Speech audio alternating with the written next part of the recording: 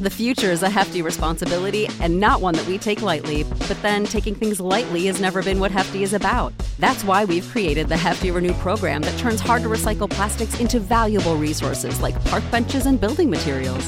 To participate, simply fill up an orange Hefty Renew bag with accepted items, tie it up, and drop it in with your regular recycling. That's it. It's that easy. It's time to rethink recycling with Renew. Particular valued resources may vary by geography. More info available at heftyrenew.com.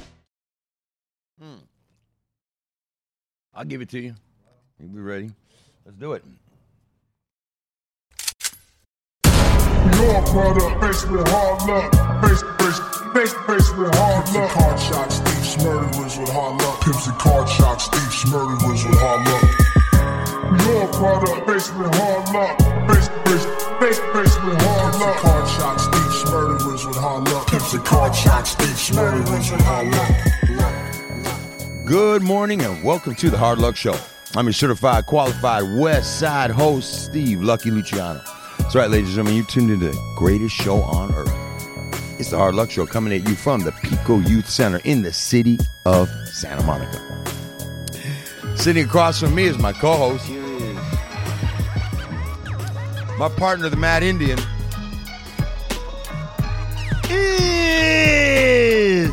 Chumahan, Bowen, American Indian, Southern Californian, elegant barbarian, with another heater once again. Come on. Huh.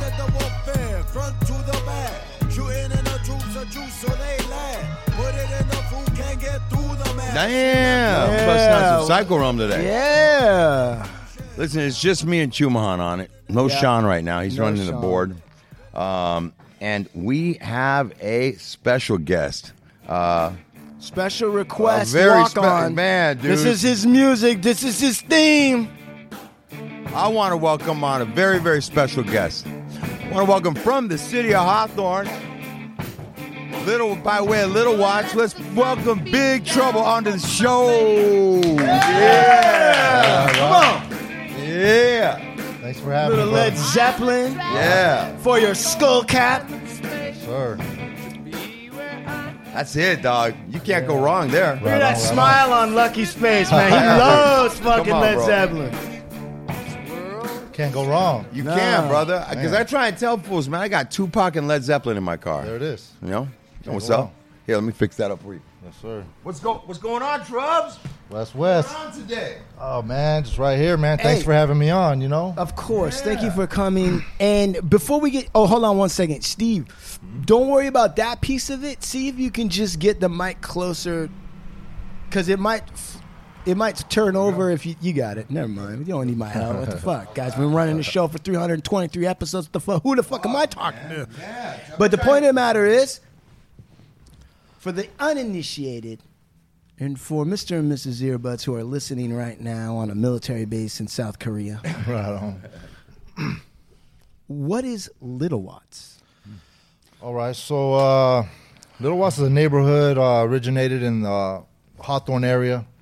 Came out in the 60s. Now, a lot of people are wondering, why is it called Little Watts if it's not in Watts and so on and so forth, right? Okay, so I always say, I like to use this as an example. You heard of Little Tokyo? Yep. Is that in Tokyo? Nope.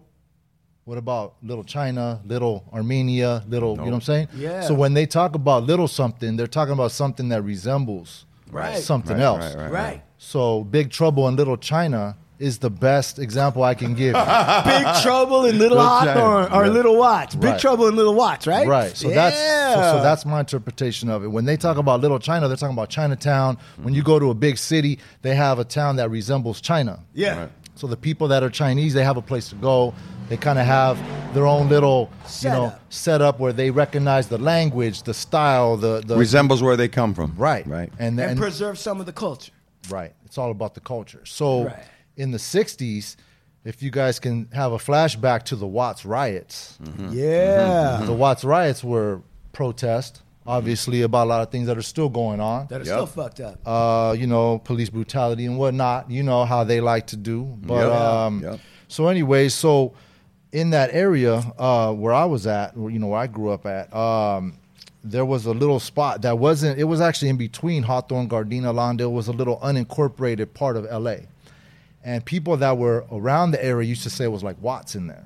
So they used to say, "Oh, it's like Watts." Watts was known to be. This was before Compton. This was before South Central. Watts was the place that everybody thought of as one of the worst places. It's one of the hardest places. I mean, they basically thought of it as like a little third world country over Right. there. Yeah. Right. Compton came on obviously in the 80s, South Central in the 80s, 90s, but this is 60s, 70s. We're talking about Watts. It was Watts, man. It was Watts. So people said it was like Watts in there, and you had everything. You had the drugs, and people would go there. We had a crack spot. People would line up. We had Sherman there. We had the thing. And there was, before they changed the street to Marine, it used to be called Compton Avenue. No So shit. it still had that little, even though Compton wasn't known yet, it was still known. It just wasn't mainstream. Right. Publicized. It wasn't publicized. There you go. But it was still known. I mean, everybody If you knew. knew, you knew. You knew. Yeah, right. So that area was called Little Watts because it resembled Watts. So people said it was like Watts in there. So somebody said they lived over there. Oh, you live over there in Little Watts. And that became the nickname that the town gave. Yeah. Now, most of the homies that were in that town were from Hawthorne, right? Went to school in Hawthorne, elementary school, growing up, even losing her high school and so on. And so the Hawthorne and the Little Watts became united as one, and it became known as Hawthorne Little Watts because Gardena had their set, even though our Little Watts hood is basically on, it crosses borders. It goes into Gardena, into Torrance, and into Lawndale. Okay. But Hawthorne was our city. So then Hawthorne Little Watts became unanimous, and it's been going on since then. You know what's crazy about Hawthorne, and we won't stay too much on this topic, but I read a little bit about Hawthorne. Hawthorne was an unincorporated little spot created by a dude whose name was actually, his last name was Hawthorne. And it was a whites-only community initially. And they used to have signs that would tell black people to get home before sundown. Curfew laws. Right? They had curfew laws. damn. Yeah. Think about That's that. crazy. Think about that. It's fucking way out crazy. there. Yeah. You start digging into the history of like L.A. and shit. How Inglewood used to be all Jewish. And fucking, like, it's crazy, dog. All these areas had some crazy stuff, and it ain't that long ago. Oh, no. We're know what I'm talking 30, 40, 50 years. I mean, even when before our time, just before our time, it was still like that. 40s, 50s, yeah. Right. And so in Hawthorne, the Beach Boys are the main, that's the big gig out of Hawthorne, and they were, straight. But they actually How tore many down. beaches are in Hawthorne? No, there's no beaches. Just the Beach Boys live right, there. Beach right. Boys are from there? They're from there. That's Really? They have a funny. monument there because they tore their house down when they built that freeway, the 105. Yeah. They tore like their main house down, so they have a monument out that way. The Beach Boys, but there's no beaches in Hawthorne. Right. So I mean, you tell The me. Beach Boys are like the American equation of the Beatles. Right. Pretty much. Yeah. Right. Pretty much. Yeah. Right. So okay. So Little Watts, Hawthorne, we understand that aspect. And so you grew up in the 70s in that area, or No, I was actually born in the 70s, so it's a long story with that. I grew up in the 70s. I was born in Long Beach, California, and then I grew up mostly on the west side, Inglewood.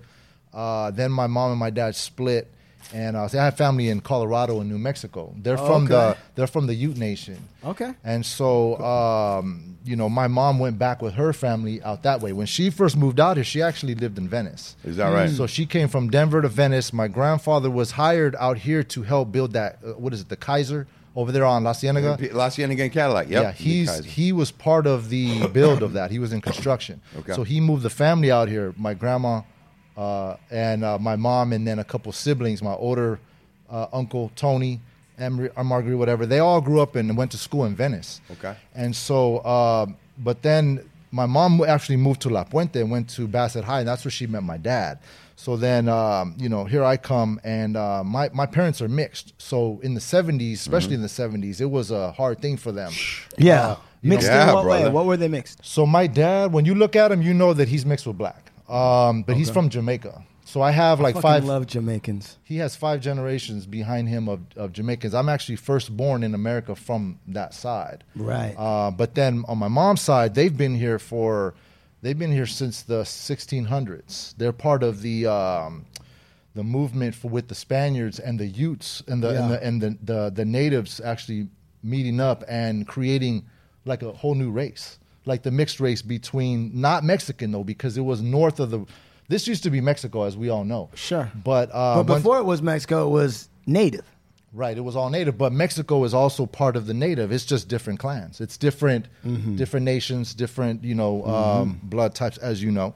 And there were no borders. Right. There were only territories that people claimed.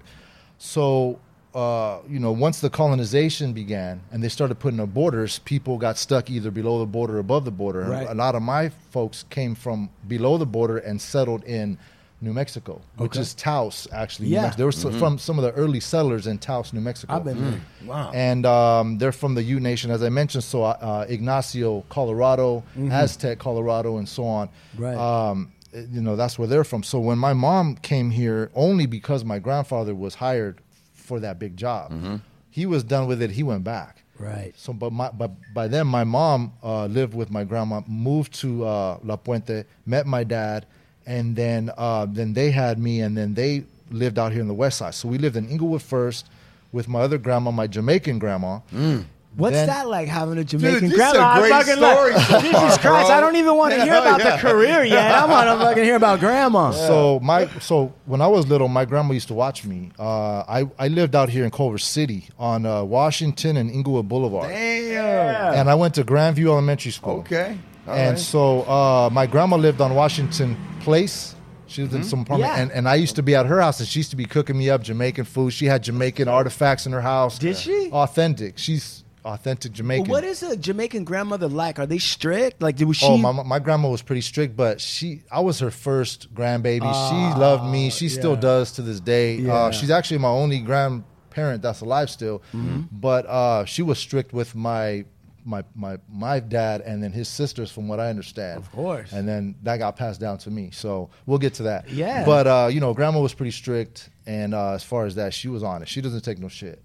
You know what I mean? She don't take no talk back. She's just like, no, this is what it is, and that's it. She's on her shit. But, I got exposed to a lot of authentic Caribbean food. Yeah. And a lot of things.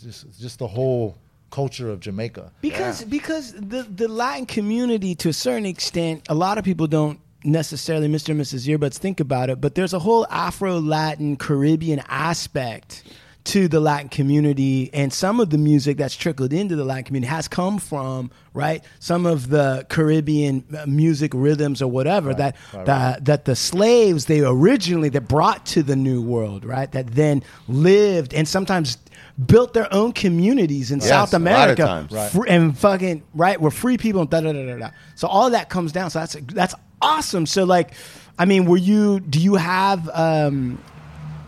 So for the uninitiated, who would you recommend if somebody was just hearing this for the first time, wanted to listen to some maybe Caribbean style music that might be interesting to think about? Do you have any thoughts or any suggestions? I mean, I just like reggae. I like Bob Marley.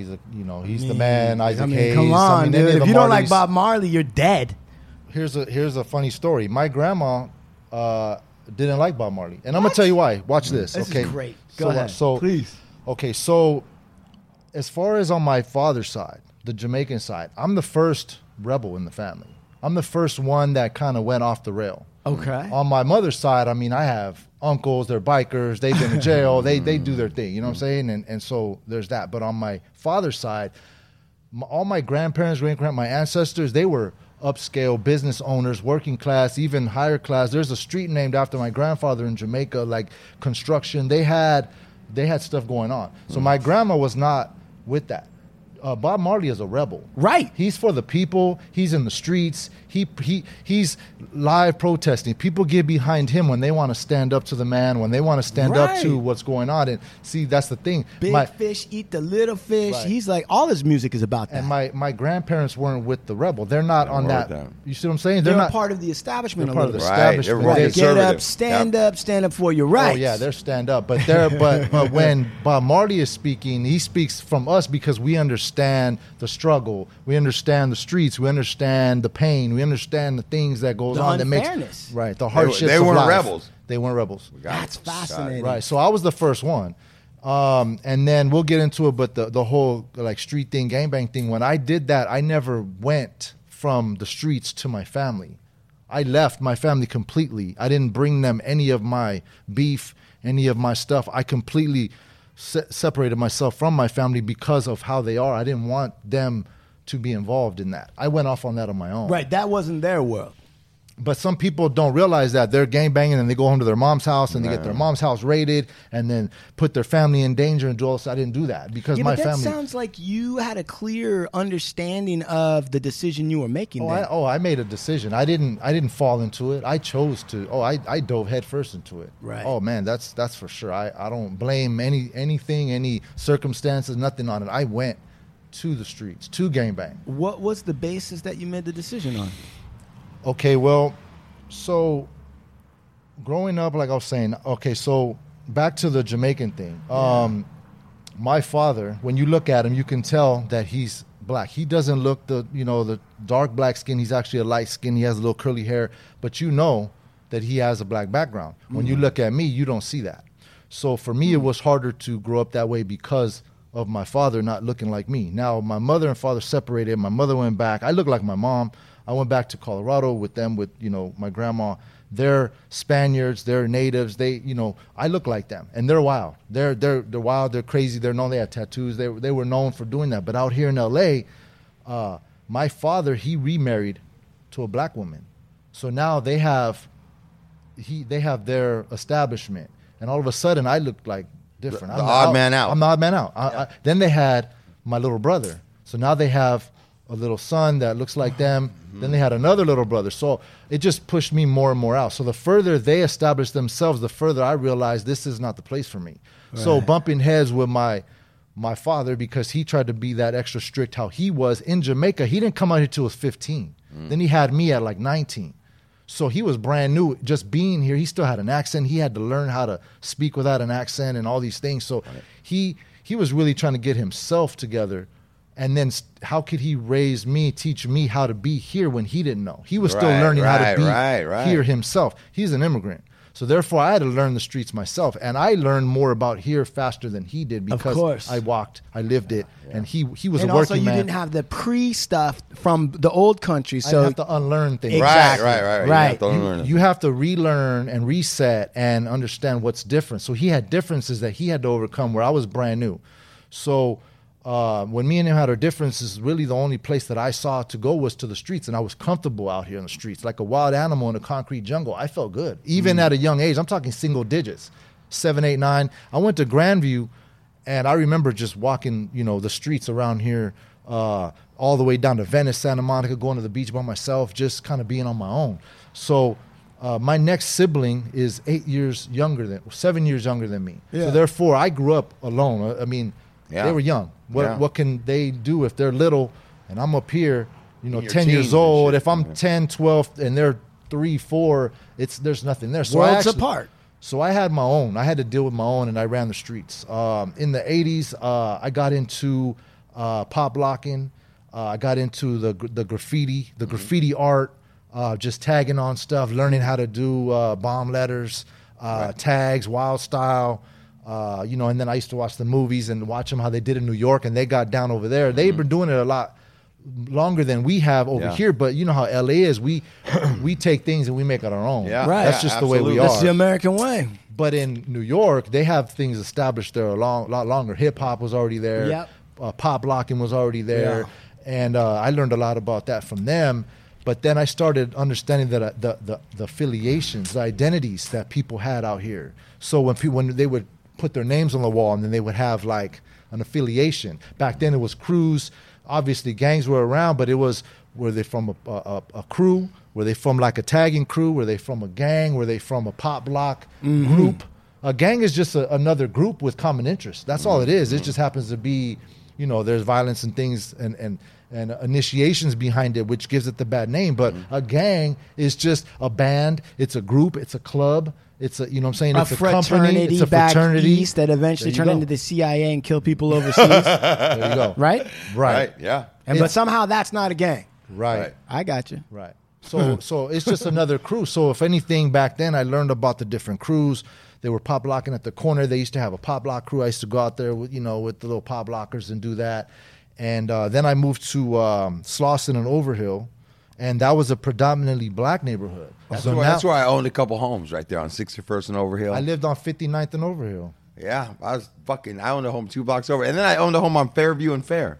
Did you ever Okay. smell At the any of bottom the of the hill. steaks he was cooking? I mean, back in the 80s, you know, Yeah, if it that's was back crazy. there, yeah. Okay. So I went to Windsor Hills Elementary School after that. Okay. I should have went to Audubon, but ended up moving to the South Bay.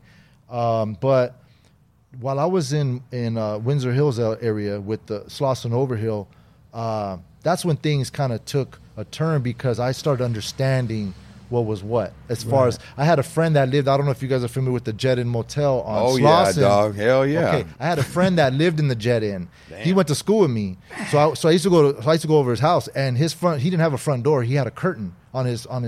You know, you go down the hallway, and then not all of them had front doors. Some of them had curtains. People God. lived in these motels. Yeah, bro. Damn. But you could hear everything. You could hear fucking going on. You could hear people fighting. You could hear people whatever the fuck they Yeah, were doing. dude. You could hear it. You see Wow. people with needles in their arms on the stairs.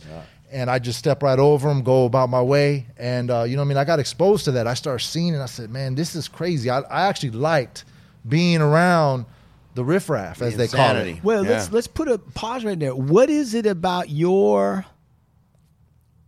character, if you want to call it that wants to be or likes to be or feels comfortable around riffraff, as you put it so eloquently? I mean, it's not riffraff to me. That's No, I what get that's it. what they call it. But at the same time, it's welcoming to me. So it goes back even further. Like when I was a kid watching scary movies, horror movies, I like that gory shit. I like Why the are you massacre. attracted to that? And let me tell you this: Go ahead. when most people are watching horror films, and they're watching the people getting chased by the slasher, and they're scared because they think they're next. I always put myself as the slasher.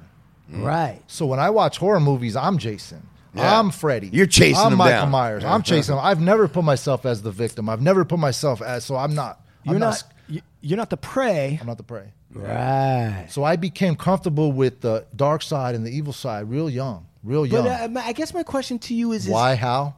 maybe it's why how, and maybe there is no why how, but the affinity of it, right? The ability to say, actually, to tell you the truth, when I hear your story, when I hear you tell me, like, well, look, I'm identifying with the guy chasing him, right? Right.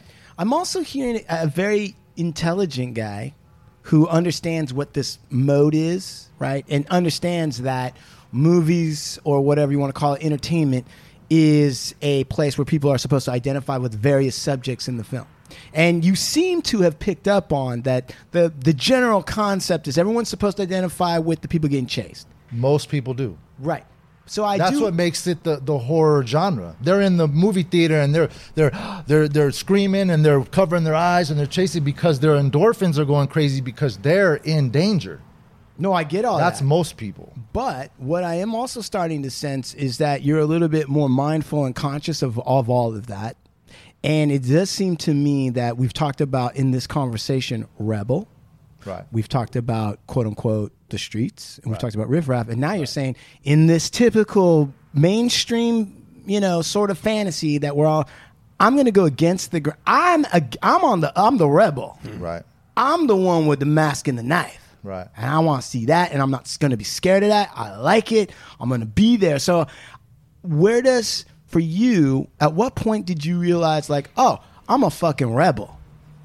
To tell you the truth, when I was younger, spending a lot of time with myself, I started understanding that I thought differently. So when I would see things and things going on, I would see someone hurting someone else. I've never been able to empathize with the victim. Interesting. I've always seen myself as the kind of the predator Perpetrator. or the perpetrator, as they would say. Yeah. But that's something in me that I've never been somebody's victim ever since I was young. And I stood out to be that, to not be someone's victim or not have something happen to me. More like I'm the one that's taking the initiative to go on. But there's something in it with the darkness, the massacre, the macabre. Right. You know what I mean? That's really what is the dark side. When I watch Return of the Jedi, I'm part of the Dark Star. I'm part of the dark side. Right, I'm not Darth part of Vader's fucking way doper than fucking Luke Skywalker. sir. Right? Guy looks fucking doper. He's got a cape. Fucking Skywalker's wearing beige and fucking looks like fucking ballet fucking tights. I'm like, what? He's whining. Right. So most people put themselves on the side of the good, the side of the, you know, as they say, just the good side, the light side. Yeah. But I've always been on that dark side, on the darkness. What it comes from, you know, it could be something hereditary. It could be something that's genetic. It could be something from before. But it also could just be the way that our brains, you know, are wired. And for me, it's always been, you know, and the funny thing is that with people, I've always seen myself as like, oh, you know, I could be the slasher, but with animals, it's not like that. Like, you know what I mean? Like I'm more for the animal. When people are riding the bull, I root for the bull. Of course, because it's unfair, and that's the rebellious thing to do, my friend, is to root for the bull to get the matador.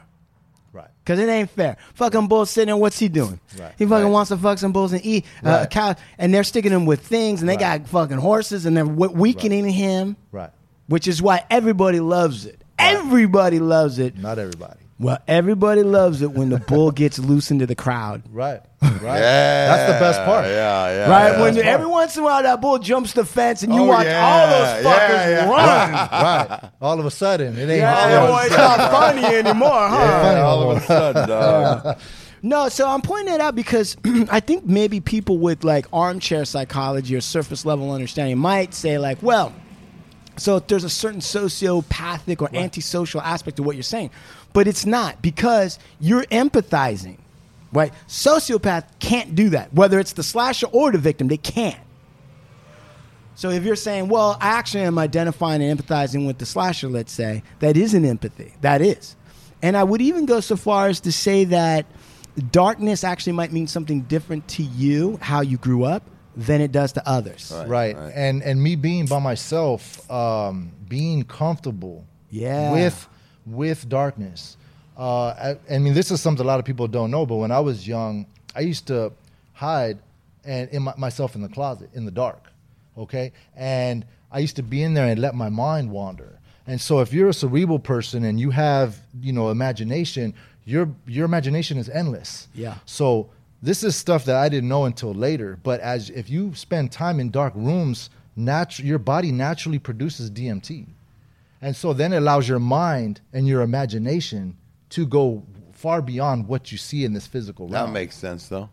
Totally makes sense. Oh yeah, that's one way to accomplish that, to get to the DMT aspect, is to put yourself in a dark space where you can't see anything, you can't feel anything, there's nothing there but your brain. But your brain has to expand beyond what's in front of you. There's nothing else there. Right. I was always comfortable with the monsters because I recognize the monster in myself. Right. So therefore, when they say the monster's under your bed and most kids were afraid of them, I made friends with them. They were the ones that kept me company in my darkest times. I made friends with the monsters. Man, but what it also sounds like to me, though, is that you recognized from an intelligence point that, like, well, so the monster's going to be under the bed. You can either make friends with it, or you can fucking be a bitch for the rest of your life and cry at night. Right. And you're like, fuck it, I'm going to make friends because blah, blah, blah. Right. And if we go back to the horror films, while it's true at the surface level that people are saying, I'm scared or whatever it is, in actuality, these slashers, the movies, the monsters, they all represent some part of being human. Right. A reality that we all want to ignore. Okay. Right? So everybody's pretending we don't like that, but the blob is the massive fucking bureaucracy that's eating all individuality. The fucking body snatchers are propaganda that's being dropped and changing everyone way they act, even though they look the same on the outside. They're metaphors for reality. Fucking exactly. Right. All right, so you're locked up in the room by yourself, getting tripped out in the dark. Then you hit the streets, and then da-da-da-da. At what point, where are we at, Steve? How did... Are we back to you were 13? So okay, yeah. So let me continue here. Watch I this. could talk about this forever, but okay. So back to Slauson and Overhill. Yeah, and this was where it took a turn for me because, like I was saying, I was in a predominantly black neighborhood, and those who know what's up. I mean, it's obvious that you go outside and you see what you see. Yeah. And in some neighborhoods, you see a lot of brown folks. Some places you see more black folk. And you see the stores, you see the businesses, you see the things that go on. You go to school, predominantly black kids. Right. Now, I have a black background. I don't understand how some people don't like other people for their skin color. That's not me, obviously, because I'm mixed with 19 different ethnicities. Okay, Right. we can go as far as you want, but I'm not part of that. But the thing is that I got that from other people. So believe it or not, I got what some could be considered racism towards me from black folks looking at me like I absolutely I'm not believe that. one of them. 100%. And I'm like, my dad, look at my dad. And they're like, no, you're not us. Right. So they kind of pushed me away in that sense. Well, so when I grew up on the reservation, because I'm not full-blooded, right, I got the same exact thing. So while I understood that whites were racist against Indians, I could see just as easily Indians are racist against their own kind if they don't look like what they're supposed to look like. So Right. you got pushed away too. Right. Right? So if you see that, you start to realize that this idea of racism isn't really tied to a color. Everybody's doing it. No, It's not. no. It's not tied to a color at all. Right, Because so- people don't know what I am, but Right. they can still have some type of biased opinion against me, Right. or for themselves to say, well, you're not like us, so we don't like you, or we Right. don't like that, or whatever it is. Right. So therefore, I found myself kind of still wandering as a lone wolf because I'm like, I don't fit over there. I don't fit over there. I have a Hispanic background, but yet I'm not Mexican enough to where the Mexicans said, Right. okay, come over here. But when it comes to street gangs are made, as we know, more of the Chicano-based culture. And Chicanos are actually looked at, like you said, from Mexicans as you're not really like us. I hear that all the time. Yeah. So therefore, it goes back to the same thing. And a lot of the gangs in LA were formed off of people coming together to base a common interest on having that kind of, well, we're not Mexican enough, but our parents are Mexican. Our parents are they migrated over here, but yet we speak English. We're born here. A lot of the homies are they can't, if they go to Mexico, Mexicans won't say you're one of us. You're from over there. Right. Even if they speak the language, even if they, whatever Man, it is. and they're they'll- not Mexican enough. Well, Not not only Mexican. that, dude, there's something weird about, and it's people of all colors that spend enough time in the United States that when they go back to their home country, even if they dress, look, sound, whatever it is, you can still kind of tell they're not from here really. Right. There was a great documentary, Vietnamese, during Vietnam War, whites adopted a ton of Vietnamese babies, right? Raised them over here. The documentary followed this lady. She was as Vietnamese as a fucking, like a faux soup. Like she looked it, sounded, whatever. All she could think about was, I can't wait to get back to Vietnam where everyone's going to understand me. Right. Because I'm in Texas with a bunch of white people, they don't know me. Right. She goes back to Vietnam, every single Vietnamese was like, you ain't Vietnamese. Right. I swear to They God. wouldn't have her. They wanted her, but they wanted her because she was American and she was Americanized, and they all knew it. And there was no way for her to. It was a blow to her mind. So for the same thing, where you're saying, you be here in this country, and all the white people might call you a Mexican or whatever. You go back to Mexico though, and they'll be like, "Hey, you're not really Mexican. I don't know what you are, but you ain't Mexican." Right. You're from over there, so Right. therefore it's just not completely welcome. And so Unified, yeah. it's definitely not unified. But I think that we collectively, as the youth in that time, found our own way based on that common scenario, I guess, where we were kind of had to band together because we weren't all the way this, we weren't all the way that. And I say we, even though I'm not, I don't have that same Mexican background, I still have the same story as far as my dad being an immigrant and not being welcome because I'm mixed and all these other things. And so at the same time, me not wanting to be at home because I didn't fit into my own family, I didn't fit into my neighborhood, I ran the streets. Right. And I ran the streets and I tagged on stuff and I found other people and I just did things that it was rebellious. It was like, we're going to do this because they don't want us to. It's going against the grain. It's going against the system. It's going against the law. Right. And so, Because all that shit wasn't made for you. Anyway.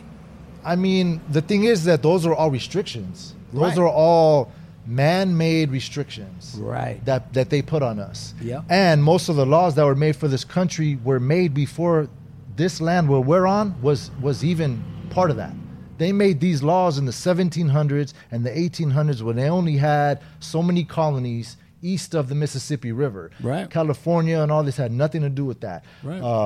I don't know what reservation. Washington State. Okay, so Washington, none of this was part of that. When they made the laws, when they made these rules for us, this was all free land. It was all wide open. And then they moved it this way, and they brought the laws with them. Right. So, even the East Coast, you could say, because they came from Europe with a certain set of property rights laws that they had set in mind. They had corporations that had sent over like fucking white slaves, essentially, to come here and start whatever thing. So all of those laws actually were pushed across this land, but the land existed before those laws were put here, for sure. And so they came. There was different reasons why they came. One was for the opportunity to have freedom. Another one was they were slaves, and that was kind of their way to work and to do things, and they were brought over here without against their will. And then there was other people who were looking for religious freedom. They didn't want the binds and the rules that they had over there, so they came over here, which allowed them to be free, and then they wandered off and found their own spot. I mean, that's how Salt Lake City and the Mormons, that's Utah. how they started. So that's just one aspect of it. So it's interesting that you're talking about this, because I don't think enough Americans really understand these points. It's not just exactly those things, but it's also that the King of Spain, the King of England, right? These folks, they would give a license to a company. It was actually the Queen of Spain. Queen of Spain. Because the king was King Ferdinand of Aragon. Aragon. Right, Aragon, that's right. Right. So they would give these licenses. And in fact, they used to give them to pirates, letters of marque. You could steal legally under our flag as a pirate, but we get a percentage. Right. Okay. Same thing with the idea of the colonies. Right. And you already know, because you said it, Spain had a different relationship with South America and all those Indians there in the Catholic Church than British colonialism had in North America. A little bit different. But those companies that set up, Virginia Company, to all of that for tobacco, sugar, all that was for these giant corps to make money off of people who were paid very little. And so when you get to California eventually, right, and you get to California like World War I, that's why that model of, I think they called it the Bracadero program, but what it was is they take guest workers, quote unquote guest workers from Mexico, bring them into California to work those giant plantations, although they're not technically called slaves, but they get underpaid because they're actually bussing them in to turn these giant profits for these larger entities and corporations that go on to make these laws, pay cops, and all this other shit to make it real fucking hard for people like us to do whatever we want, have freedom in this country, right? Right. So, I mean, you hit it right on the nail. That's just basically the laws that they put up for us. Right. And when we understand those laws, we know they're coming for us based on there's certain programs and certain things. You want to know where it is, follow the money, but certain funded, like for instance in the hoods, there's funding going on. There's people that are on programs, so they want that. They have to have a upper class. They have to have a lower class. They have to. Right. The middle class is what they don't really want. They kind of want to do away with it, but they can't because the workforce. They have to have it. Right. But really, they want everybody either up here or down here. Yeah. So they want people up here that they do the donations, they do the funding, they do all this, and then down here they get funded. Right. So they become reliant, Yeah. and they depend. They become dependents. Yep. Absolutely. So then once you become dependent, now you're a commodity. And that's just, we're going to get to that, but that's why the California prison system is so big, because it's big business. Oh, listen, Corcoran. One of the biggest during World War I-ish, something called the bull weevil, which is a little fucked up tiny insect that can fuck up cotton plants, destroyed the South. I mean, just ravished it so that there was no cotton. Where did they all move to? California. And Corcoran is right in an area. That whole valley was owned by like one family that had a massive cotton plantation. And they used to bring to underpay whites who actually lived there when it was like family-owned farms and operations. It wasn't like a giant. It was like a bunch. They bought out everybody, pushed out the poor white farmer, brought in people who were real poor from other parts of the country, and or a lot of African Americans came over because there was no longer work on the cotton plantations back home. All of them over here. When that industry started to fail was when the CDs, the prisons, the California corrections, that's when they came in and proposed, why don't we build a big-ass fucking prison in your shithole little town, save all of the jobs, and you're going to be eating like kings for the blah, blah, blah. And this land that was no longer usable for cotton by this big family was donated by that guy to the California Department of Corrections. And that is how that prison industry continues to work there in a place like that. That is exactly what's happening. Most of the prisons that are in California are in small towns. Right. And those towns are built to accommodate the people that work in the prisons. Right. California prison system for the COs, that's a unionized system for them. And so when they build a town like, let's say, Delano, California, Delano has 2 prisons. And so one of them is a reception, constant. There's people constantly going out there. And then they also have the level 4, which I opened up in 06, I want to say. Anyways, the new Delano. So there's a town there that's built to accommodate the people that work there. And that's how they make a lot of these towns. I mean, you go to Avenal, you go to Corcoran, you go to all these towns. They're all little small towns. Otherwise, they wouldn't have anything to do there. They're just dead. And they wind up imprisoning a lot of people because there's no longer work. And so everybody know, well, not everybody, but we all know that there was a huge agricultural, like Southern California business, right? A lot of these places, Gardena, fucking blah, blah, blah, they were all farms at one point, and there was work, right? And also the aerospace and factory stuff used to be here. When a lot of that work cratered in and rich people started being able to buy up land and it was no longer going to be farms and all that shit, there was a lot of out of work people. The the laws were set up to incarcerate all the brown and the black people so that they would be stuck in the prisons and they wouldn't be protesting in the streets for jobs and higher wages. That is exactly what happens. And then these guards, by the way, they sell Corcoran. I read this whole thing. They sold Corcoran a bill of goods. The CDC's like, oh, yeah, your town's going to flourish. Everyone's going to have a job. But when you build a brand new system in a new town, they don't hire the people local because, like you said, it's unionized. What happens? Everyone with seniority comes over. The area gets even more depressed economically except for the people who are landowners that are being paid a certain lease or whatever it is, and the business owners that are getting people to work in the prisons for chump change to turn out whatever it is, license plates, I don't know. Right. Anyway, so wait a minute. So did you ever, well, let's get back here. This got deep into some social, which I love, but so you turn the corner, you realize we're outside of all the system. They've been pushing us out, but we can identify with each other and create our own group, right? Well, that's what gangs are. It's just a band of people that come together for a common cause. But what goes so deep into it is that in LA we have these neighborhoods and these cities, and so they become, identifiable. It becomes an affiliation, right? And so I mean, we could get deep into that, but every town, every city has those affiliates, right? Right. And so that becomes the life. When we go outside, that's what we see.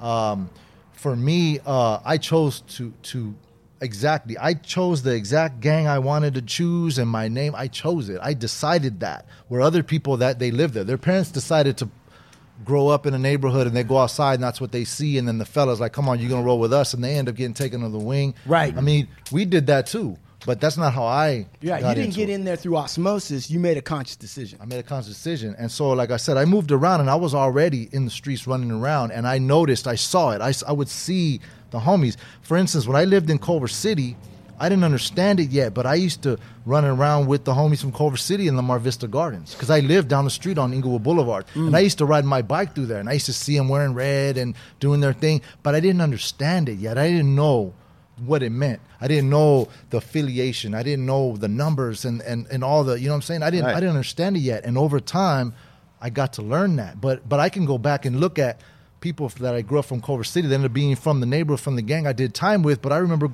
seeing them when we were young, going to school and so on. And then who did they fight with? Well, you know how it is around here, the beef on this side, the four corners, and then I mean this shit goes way back. So even back then I understood it, but I didn't understand it to the depth. I knew what it was though, and I was like, this is something that intrigued in. But then I moved. So then I went to a whole different neighborhood, and right there on Overhill, there's black gangs. So right there where I was at was Rolling 60s Crips, which is where Nipsey Hussle's from. And so when I went to school, all the kids that were there, their older brothers, their pops, their uncles, they were from 60s. And they weren't with me being around there because I mean, it's not that they don't have any, it's just that initially you have to really, if you grew up in a neighborhood and you don't look like them or you don't sound like them, you really have to show a lot of face for them to fuck with you. You have to show got a lot to prove consistently for a long time. They want to see you act a straight fool and say this dude's crazy, we fuck with them. Otherwise, you just another dude and you're not part of what they're doing. You're not part of their culture. And I wasn't part of that culture. Though I learned it, though I knew it from the inside out, I realized that, these black gangs, the black neighborhood, they're not going to accept me. They never are. Right.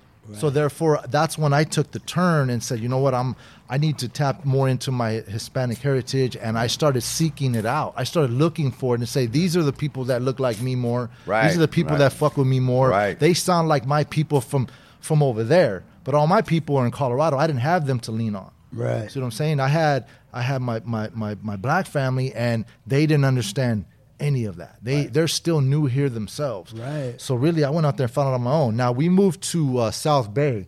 Moved to I want to say the north end of Torrance. So it's like Gardena, Lawndale, Torrance, Hawthorne, in that area. Right. I lived on 178th and Prairie. I went to school there, and then I learned a lot. So I started learning about all the neighborhoods around. In that area. I started learning. I started seeing, Gardena, South Los, La Rana. I started, and I'm like, damn, this is way different than where I came from. And now I'm seeing it, and this is in the 80s now. So now it's becoming more and more of a prominent situation for everybody to see. Gangs are really on the cracking. They're cracking. Yeah. And music is allowing this. Ice-T was talking about it. Eazy-E was coming out. I mean, it was just kind of the thing. And then they started making the movies, Boulevard Nights and all. I mean, the Colors. And that was my time. Colors time was my time that I took that. Question.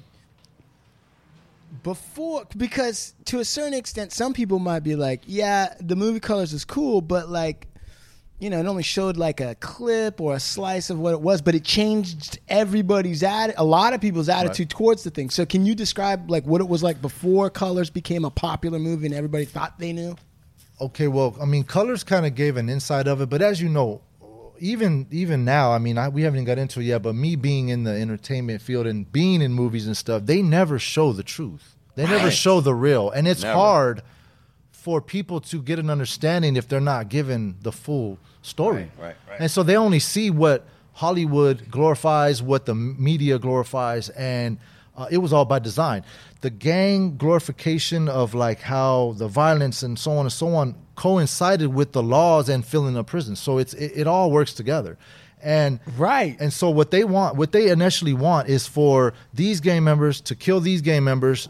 We get rid of them and then we put them away. You know what I'm saying? And then they become commodity, and now we get paid off of them because, as you know, prison is a big business. It's on the stock market. There's prisons on the stock market. It's private. There's more money being spent on prisons than there is higher education now. Oh, they make more more prisons than schools all the time. And think about this. So that's by design, by the way. They don't want everybody to be smart, to be cerebral, to be intelligent. Only the people that stand out as being intelligent are pushed through the school system. Everybody else is dragged through with, you're either going to be a worker and you're going to be a taxpayer, or you're going to be an inmate. I mean, really, there's not a lot in between. You can be an athlete, you could be a whatever, but either way, that's on the tax-paying side of it. Right. But if they definitely aren't going to educate you to be an entrepreneur. They do not want you. They train you to be a 9-to-5 worker. That's what they want. Part of the workforce. Right. Well, that was the basis of the American system, especially about from the 40s onward. After World War II. Yeah, that's exactly. They sold the American dream through that. Right. But it's interesting because it's even a little more complicated than that, because in the 40s and the 50s, when they were creating this 9-to-5 thing, right? The drones. Okay, we want a lot of people that can turn the levers. They were paying better money for that back then. Like now, you're seeing something completely different. So now you're seeing like something where it's like the same job, but you can't even afford to rent an apartment. Well, that's people. That's because people become dispensable. So if you're in the workforce, you can be replaced. And to tell you the truth, I mean, 20 years ago when I got into the entertainment industry, they paid a lot more also. Right. So like I would go on a movie set or do a video or whatever, and they were paying. And then now, because of there's so many different platforms, and they don't have to pay big budgets and all this. MTV became irrelevant, all this other shit. YouTube, they don't have to pay people a lot because then somebody else will step up and say, I'll do it for nothing. Right. So the outsourcing so in the 50s and the 40s, it was kind of like, we got to pay the workers here at home. That's why you have better wages and better benefits. Right. I remember there was a time. All right. That's because the baby boomers, they wanted you to be in a situation where you can help bring the population up in this country. Around the 60s, right?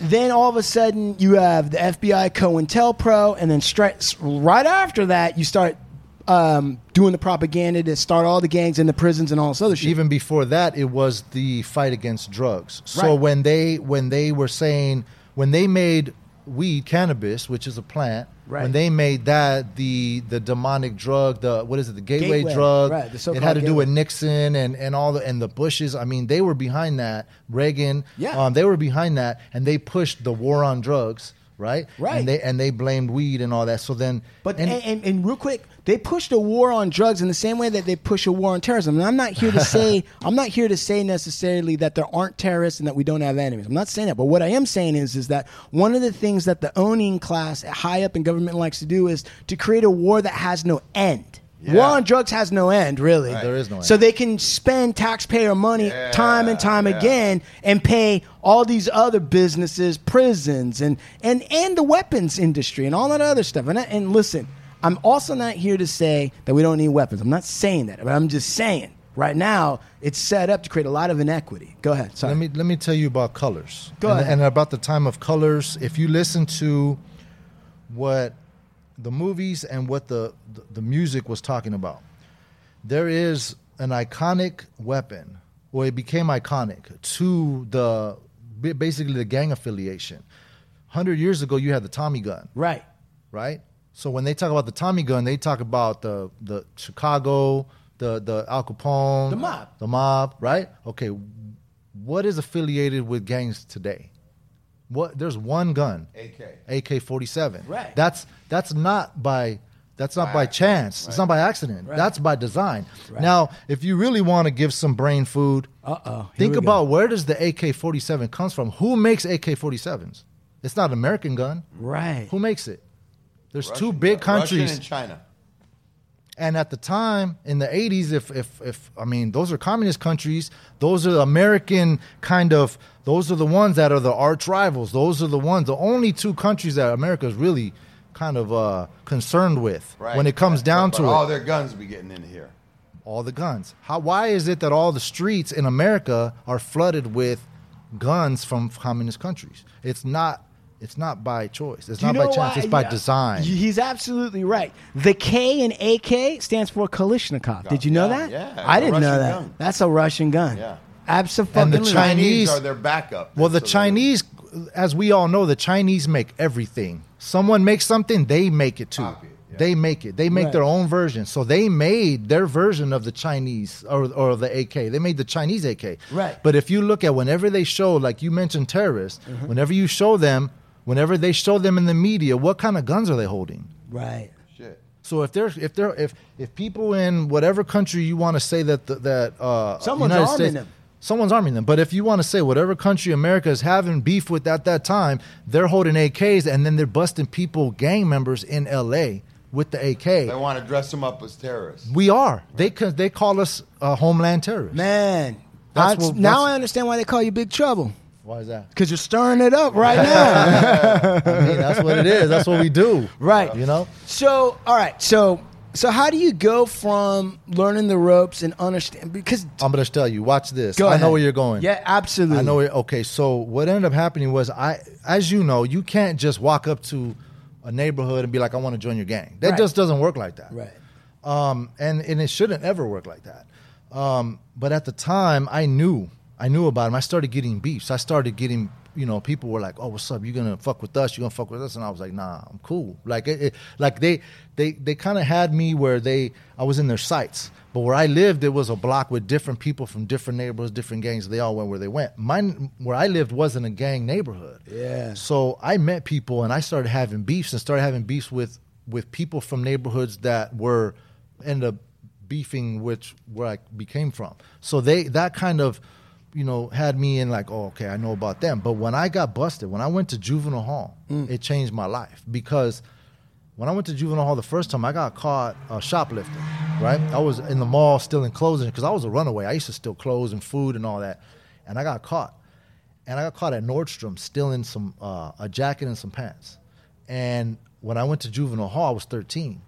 I went to Camp Kilpatrick in Malibu, and I was only 13. And I wasn't gang affiliated yet, but I knew people. That was a football camp. That was a football camp. Now I didn't tell you guys about my sports background, but but you're a big dude. I was a big dude. Well, I wasn't always, I was tall and slender, but I've always been tall. I mean, I was 6 foot at 14. Wow. So at 13, I mean, I was like 5'10", 5'11". I was pretty big. Yeah. Now, I have a football and a basketball background. So when I went to camp, I wasn't an affiliate. So they weren't like, oh, this guy's a gang member, let's just do him away. They're like, this, he's just a kid. He got himself caught up or whatever. But he actually plays sports. I played Pop Warner. Mm-hmm. I played Little League for the Crenshaw YMCA for the junior Lakers. I played sports. So they sent me to the camp with kind of ambitions to have me play on their, that Gridiron Gang movie. Yeah. It was during that time when I was there when they were creating the football team, and then they were going out to play high schools and so on. Right. So when I got there, they had 2 dorms. And they had the dorm that was the sports dorm that was where all the people on the football team where they resided. Then there was the fuck-up dorm. Well, when I got there, I was only 13, so I wasn't old enough to be on a high school football team yet. Right. So therefore, I couldn't be in that program, even though that's why they sent me there. So they ended up sending me to the fuck-up dorm. And in the fuck-up dorm is where I learned all the shit that I needed to know. I learned about affiliations and about just all the culture, everything. I would just sit there and listen to stories and just hear people and talk about it. And I met people from all over, not just from my neighborhood, not just from my area, not just from the South Bay, or not just from the West Side, but from all over. I met, people from El Sereno and people from the Valle and people from all over the place. And they all had their stories and their nicknames, and they would see each other and be like, where you from? Oh, what's up? We got beef. Let's fight. Let's get down. We're getting down right now. So me, being a youngster and having I found myself kind of as an angry, violent child. And I used to take it out on sports and whatever, and I used to fight a lot. So to me, gang banging is like the ultimate blood sport. It's like you go in there and you know that that's what it's about. You can't go in there being no bitch. I mean, people do all the time and it gets exposed and they don't last. But to be into, what you want to fight, join a gang. Because that's what you do. That is gladiator. You fight. And not everybody fights, but it's just like this. Whenever you have, let's say, for instance, you have a military, right? An army. You have soldiers, but you also have commanders, and you have generals. You have generals. You also have trainers. You have everybody all the way up, all the way down. You have people that are wet behind the ears, and they got to prove themselves. They got to go out there and do this. But you got people that have been doing it for a long time. They might not be warriors, but yet they're cerebral. They're strategic. They know how to talk. They have the gift of gab. They can sit there and they can help and you know what I'm saying. They pass through, and now they're able to teach other people that. So it's not just we just started a gang and here we are. This shit has been going on for years. So when you come in, you're already part of something that's been going on. You have shot callers. You have people that hustle. You have people that gang bang. You have people that do what they do. Everybody has their role. When I came in, I wanted to fight. When I started hanging around with certain people and they would get shot at, they're shooting at me too. Or they're hitting them up, they're hitting me up too. What's up? Where you from? Whatever. And if they're fighting, I'm fighting. That's what drew me to it. It was the team, because gang is a team, just like a sports team. Everybody plays their position. Everybody gets each other's back. Everybody does what they got to do. And the point is to beat the other team. Right. When it's not the same now. Gangs are not the same now. There's so many other things that we're exposed to. But at that time, in the 80s and the 90s, it was being brought to the mainstream. Everybody could see it. And we kind of needed that way to say, okay, when you go outside, that's what you do. We all know that gangs had a chokehold on L.A. for a lot of years. In every neighborhood, all you saw was just writing on the wall. You see homies rolling by. You see people doing their thing. Everybody knew, like, oh, the cholos or the gangsters, they hang out over there. They knew. But a lot of people, a lot of neighborhoods understood, like, if they have gangsters in their neighborhood, they're kind of safe because the gangsters in their hood are not going to allow other people to come around and fuck with them. Right. So the neighborhoods that really took care of themselves wouldn't break into cars in their own neighborhood. They wouldn't break into houses in their neighbors' houses and then have the neighbors against them. You know what I'm saying? People thought like, oh, okay, they're out there hanging out or whatever. But then when their kids came out, when their kids are walking to school and then people are doing their thing and crossfire or whatever, that's when it is innocent people. Innocent people get involved and they get harmed and they're not part of it. So there's a crossover. If you're in it, you got to get in it. But as soon as you start getting people involved that are not involved, you're crossing over. But isn't that similar to actual war? I mean, generally between countries, if it's the soldiers that are fighting each other, people, I mean, nobody likes war, blah, blah, blah, blah. But the truth of the matter is when there's collateral, warriors when there's like war. Innocent, right, exactly. And people who want to live vicariously through warriors like war, right?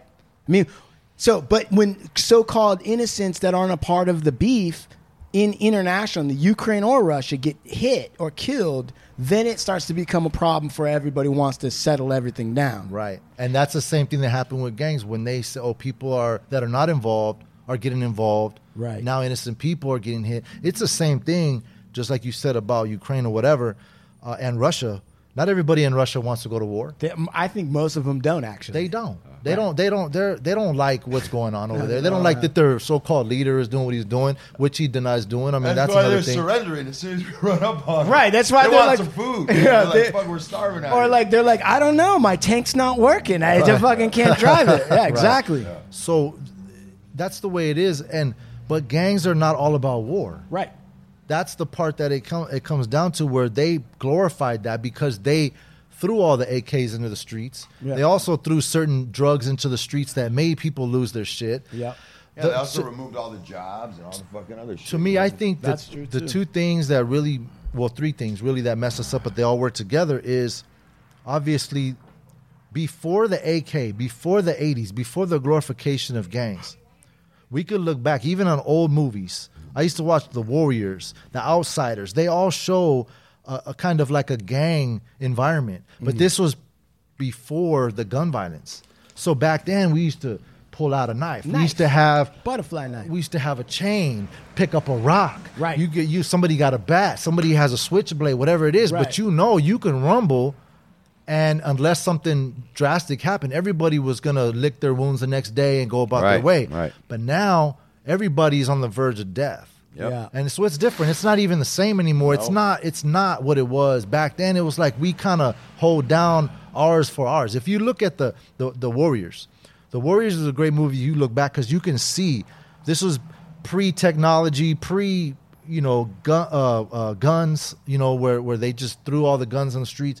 This was just raw gangs, just clubs that are going about their way. And you see the Warriors going through, and it's like, we got to pass through 200 gangs to get back to where we were. And you see how every one treated them different. Yeah. In LA, it was like that. Not the same, but the same aspect. If you were stuck somewhere, or if you were from here or from there, whatever, you're affiliated, you're associated, you got to go somewhere else, you got to deal with that. Yeah. Some are friendly, some are not. But what messed it up was all the guns that came through started killing all the homies off. Because, I mean, if it's there, we're going to use it. Because some people can't take an ass whooping. I mean, that's exactly a culture. right. But I remember, dog, you used to get out and slang them. Right. And the other thing was, man, on the West Side, we used to play football, dude. Right. We'd have football games and shit. Right. Culver City and Vance. Right. You know what I'm saying? You could squat. It wouldn't need to go to that level. You'd hear of every now and then when I was young, somebody got shot in the leg or some shit like that back in the old days. Right. But now it's completely different, dog. Right. And you got a bunch of motherfuckers that they go to the joint, bro. They don't know what to do. Right. Motherfuckers are scared to fight. They can't slam because they're all like that. That's all they got. They got no balls. If they got no homies, they ain't got their strap, they not rolling deep, and they're alone. I mean, they don't know what to do. Scary. They don't know what to do. Scared. Did you ever have to do a term or anything? What do you mean, prison? Yep. Oh, yeah, I did 2 terms and a violation. So, I mean, I did my time. how much time did you do or whatever? And what was the allegation or what did they claim you did? Altogether, okay, so the first time I got busted, it was in juvenile hall. I went in, it was 1988. I went to Central Juvenile Hall, Unit O, Unit J, small. I mean, you had to be 12, 13, 14 to be there. Small, youngsters, right? That's when I started. The last time I was in there, 09, on a violation. So that's a 20-year span. In that 20 years, I did 15 incarcerated. Wow. Total. Right. So I did. I went to all the juvenile halls, all the LP, Central, Sylmar. I went to 6 camps, including 4 of them in Challenger, Kilpatrick, and Camp Holton, which I essentially escaped from there. How does a guy escape? Well, actually, I didn't escape from the camp, but when I was there, my counselor made a deal with my mom, and my mom said she would let me. She would take me in Colorado, so they were going to give me a little bit of time off because I was not going back to the hood. Yeah. So they were going to knock off a couple months and say, okay, if you're going to go to your mom in Colorado, we're just going to send you off, and then you don't have to worry about it. So they were trying to get me away from L.A. Right. But because I was already involved, I went into a coma from my hood. I had tattoos already from the hood. Like, I was too involved, and I cooperated, and I was like, yeah, I'm going to do that. Yeah, for sure. But I had no intentions of ever going over there. Right. So what they ended up doing was once you start getting closer to getting released, they would take you on field trips. So they took us on a field trip to UCLA, basically to give us try to give us some ambition to go to college after, because we were in college years. I was 15 at the time. Right. So they were trying to get us look at this. This is what you could be doing. Taste. Yeah, get a taste of this. Look at this gym. You could be playing sports here. Look at this, whatever you were into. Right. But I had no intentions of going back. So when I went there that day, I knew I wasn't going back. So when we hit the library and they weren't watching me anymore, I hit the back door. And there was another homie that was there. He was from 18. His name was Sabu. And he saw me. He was like, hey, you leaving? I said, yeah. Well, he's like, I'm coming with you. I said, don't slow me down. Right. And we ended up jumping on a bus, and then we split our ways. He was from 7th and Broadway or whatever, and I went my way, and I went back to the hood. A week later, I got caught. And how'd they catch you? They caught me at the homie's house, sleeping. Yeah, I got caught slipping. But, they knew I was going to go right back to the hood because I didn't have anything else. Where else you going to go? Nowhere. Right. That was my life. Right.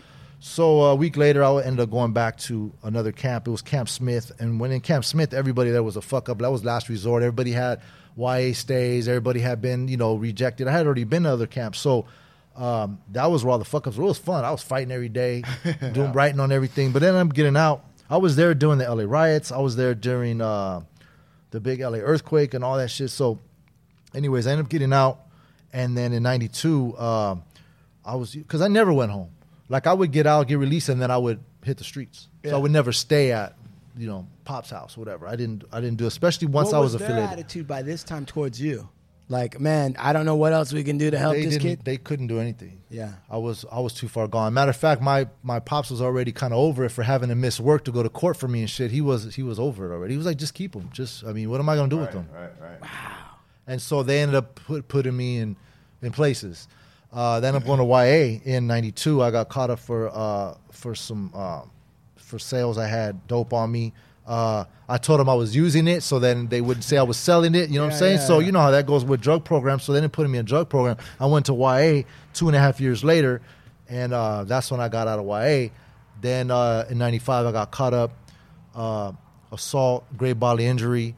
And I got caught up. They were trying to give me 30-something years. Man. I kind of went into a little I don't give a fuck mindset. I went to the game module. I was 19, young buck out there just, but that was the mindset. I was right where I needed to be. Yeah, but when you look back at it now, how young is 19 to be in that situation? That's a baby. Yeah. I was a baby, and I was with grown-ass men doing their thing like how we are now that are still involved. Yeah. And back then I was on... I was on Able Row in 95, and Able Row was all the youngsters, and they didn't give a fuck. There was just no kind of sense, And then the other row had the older homies, and the older homies were just very efficient when they did anything, if you know what I'm saying. They didn't waste time. They didn't waste energy. It was either this or that. No flash. But youngsters are all about that, the glorifying everything, and they want it all. And so, they're quick to do whatever. But, that's what it was. I was right there along with that. Ended up getting a deal and went up to do some time. I hit a 3-yard the first time, so it wasn't that bad, but it was up there. How do you then, at what point do you make it into entertainment? Like, how do you get your first opportunity? Okay, so during the time when I was this is 99, I'm getting out, right? Yeah. I did 4 years, so I'm only 23 at the time, still wet behind the ears, still brand new. But by then I had a daughter. And so I had my daughter when I was busted, and so it kind of changed the way I saw things. Congratulations. Thank you. I actually have 3 kids, and I'm going on my 4th granddaughter. Because I just got my daughter September. 2.5 years ago, and it changed my life completely. Well, I got that at 19. Well, actually, I was 19 when it... so from 14 to 19, those 5 years, I was in a real dark place. And when I say dark... anybody that's listening, if they can think of dark, I was in the darkest of places. I didn't have any, and I didn't talk to any of my family, so I didn't have anybody that I came from to lean on. I didn't have anybody to, to go home to or whatever. I was either in the streets or I was in jail. Yeah. And I was 150% gangbanging. I was a gangbanger. I wasn't just a gang member. I was a gangbanger. I was with the dirt. Right. I was just, shit's going on.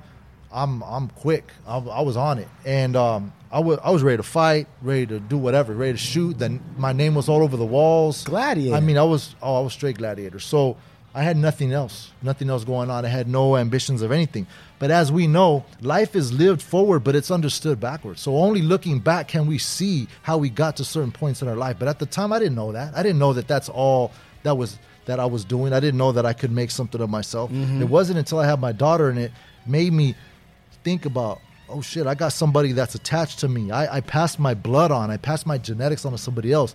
It gave me something to, almost like, when they say you have nothing to lose, it gave me something to lose. Right. So it made me think about doing things different. When you're out there, you don't have anything to lose, you don't have any really sense, because there's nothing really to think about. There's no consequences. If I die, I die.